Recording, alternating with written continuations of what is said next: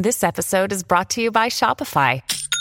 Forget the frustration of picking commerce platforms when you switch your business to Shopify, the global commerce platform that supercharges your selling wherever you sell. With Shopify, you'll harness the same intuitive features, trusted apps, and powerful analytics used by the world's leading brands. Sign up today for your $1 per month trial period at shopify.com/tech, all lowercase. That's shopify.com/tech.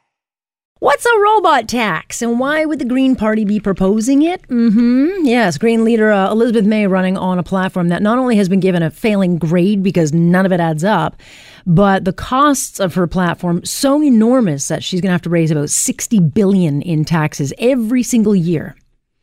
And other than taxing your very existence, your soda pop, every bank transaction, I mean, it's crazy the taxes that they'll be charging. One of the ideas is to implement a robot tax, which would force a company then to pay a tax equivalent to the income tax that would be paid by that laid off employee. So every time they're replaced by a robot, that robot then has to pay those fees.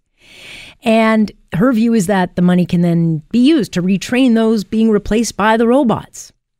Look, we know artificial intelligence is going to be replacing humans. And it's a matter of time before robots replace pretty much every one of us, including myself probably. But, if you're looking for a business, ways of decreasing labor costs, I'm not sure you're going to want to pay a robot tax. I don't even think there'd be enough robots to pay the tax, but I don't know how you'd make this work. But let's ask someone who probably does know how this works. His name is Seth Benzel. He's a postdoctoral associate with MIT Initiative on the Digital Economy. Hello there, Seth. Hey, Alex. It's a pleasure to talk to you. Oh, it's great to have you here with us. I'm going to pick your brain on this particular economy. We've seen it come faster, I think, than a lot of people thought. Artificial intelligence and robots replacing humans.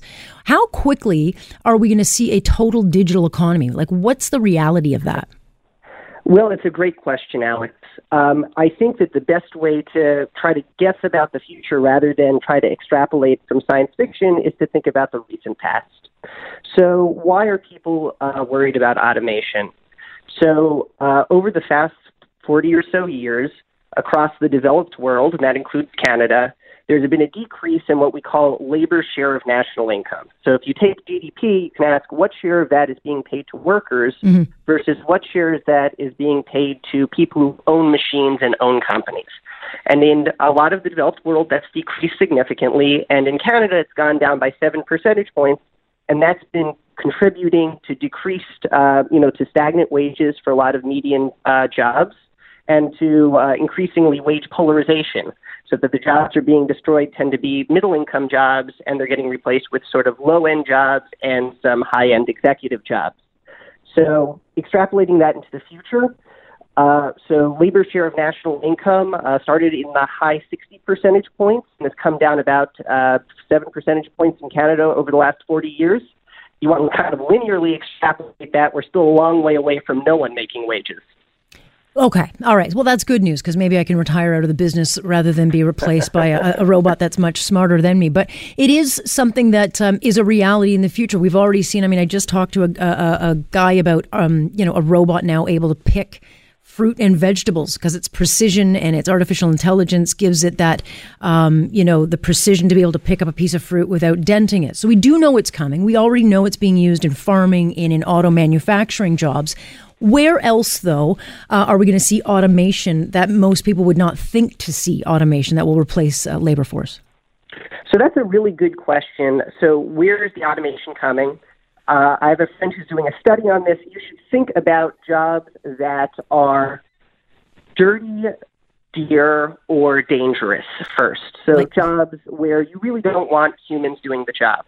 But I want to make kind of a more important point here, which is wherever you the robot isn't necessarily where the jobs are getting destroyed. And I think that this is one of the main drawbacks of any sort of proposed robot tax.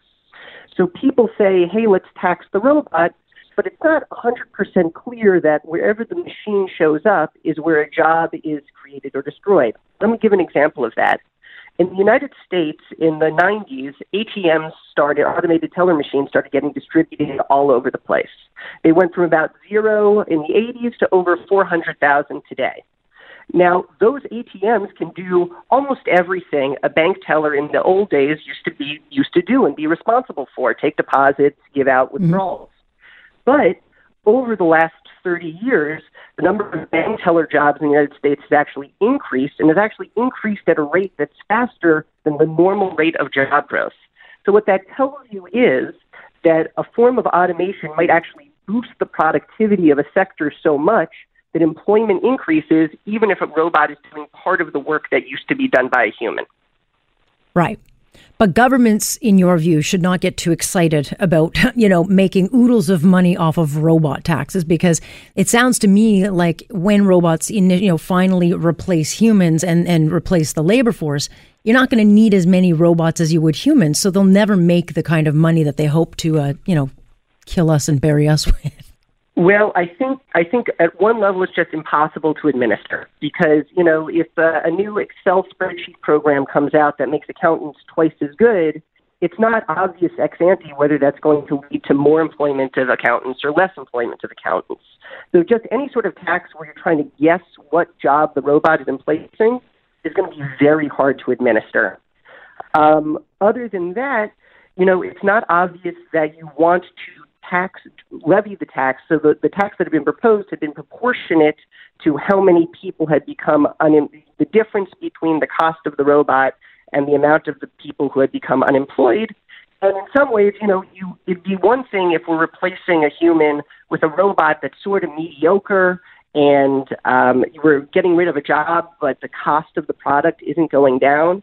What we really want to do, if we're going to replace a worker, we want to replace them with a really cheap robot so the prices of goods can come down. Mm-hmm. So to try to make those seem equal, like this tax seems to propose to, might not be a great idea. No, and the unions won't be too happy because it's very, very difficult to unionize robots, all of these things, but they are coming into play. I mean, these are the things that in 20, 30 years, when my son gets older and maybe you should be giving advice, what would you be putting your youngster into today in order to compete in the robotic world that, I didn't have to compete against, but it certainly will replace me probably in the next 20, 30 years?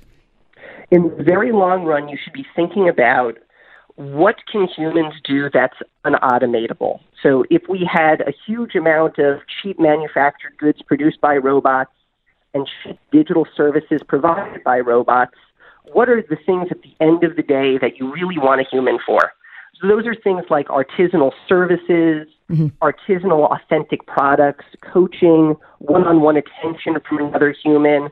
So I would not advise them against thinking about the more creative and interpersonal fields. Right. All right. Well, with me as his mother and not having a clue in math, he's doomed with my help. But nonetheless, I'll give him that advice. Hey, Seth, thanks so much. I appreciate the time. Alex, it was an absolute pleasure, and good luck to you in the next round of tax policy making. Thank you. I'll come to you if I need help. Appreciate it. That's Seth Van Zyl joining us. Look, it's coming. It's coming. I don't know what the world's going to be like when it does come. I think it's going to be pretty creepy.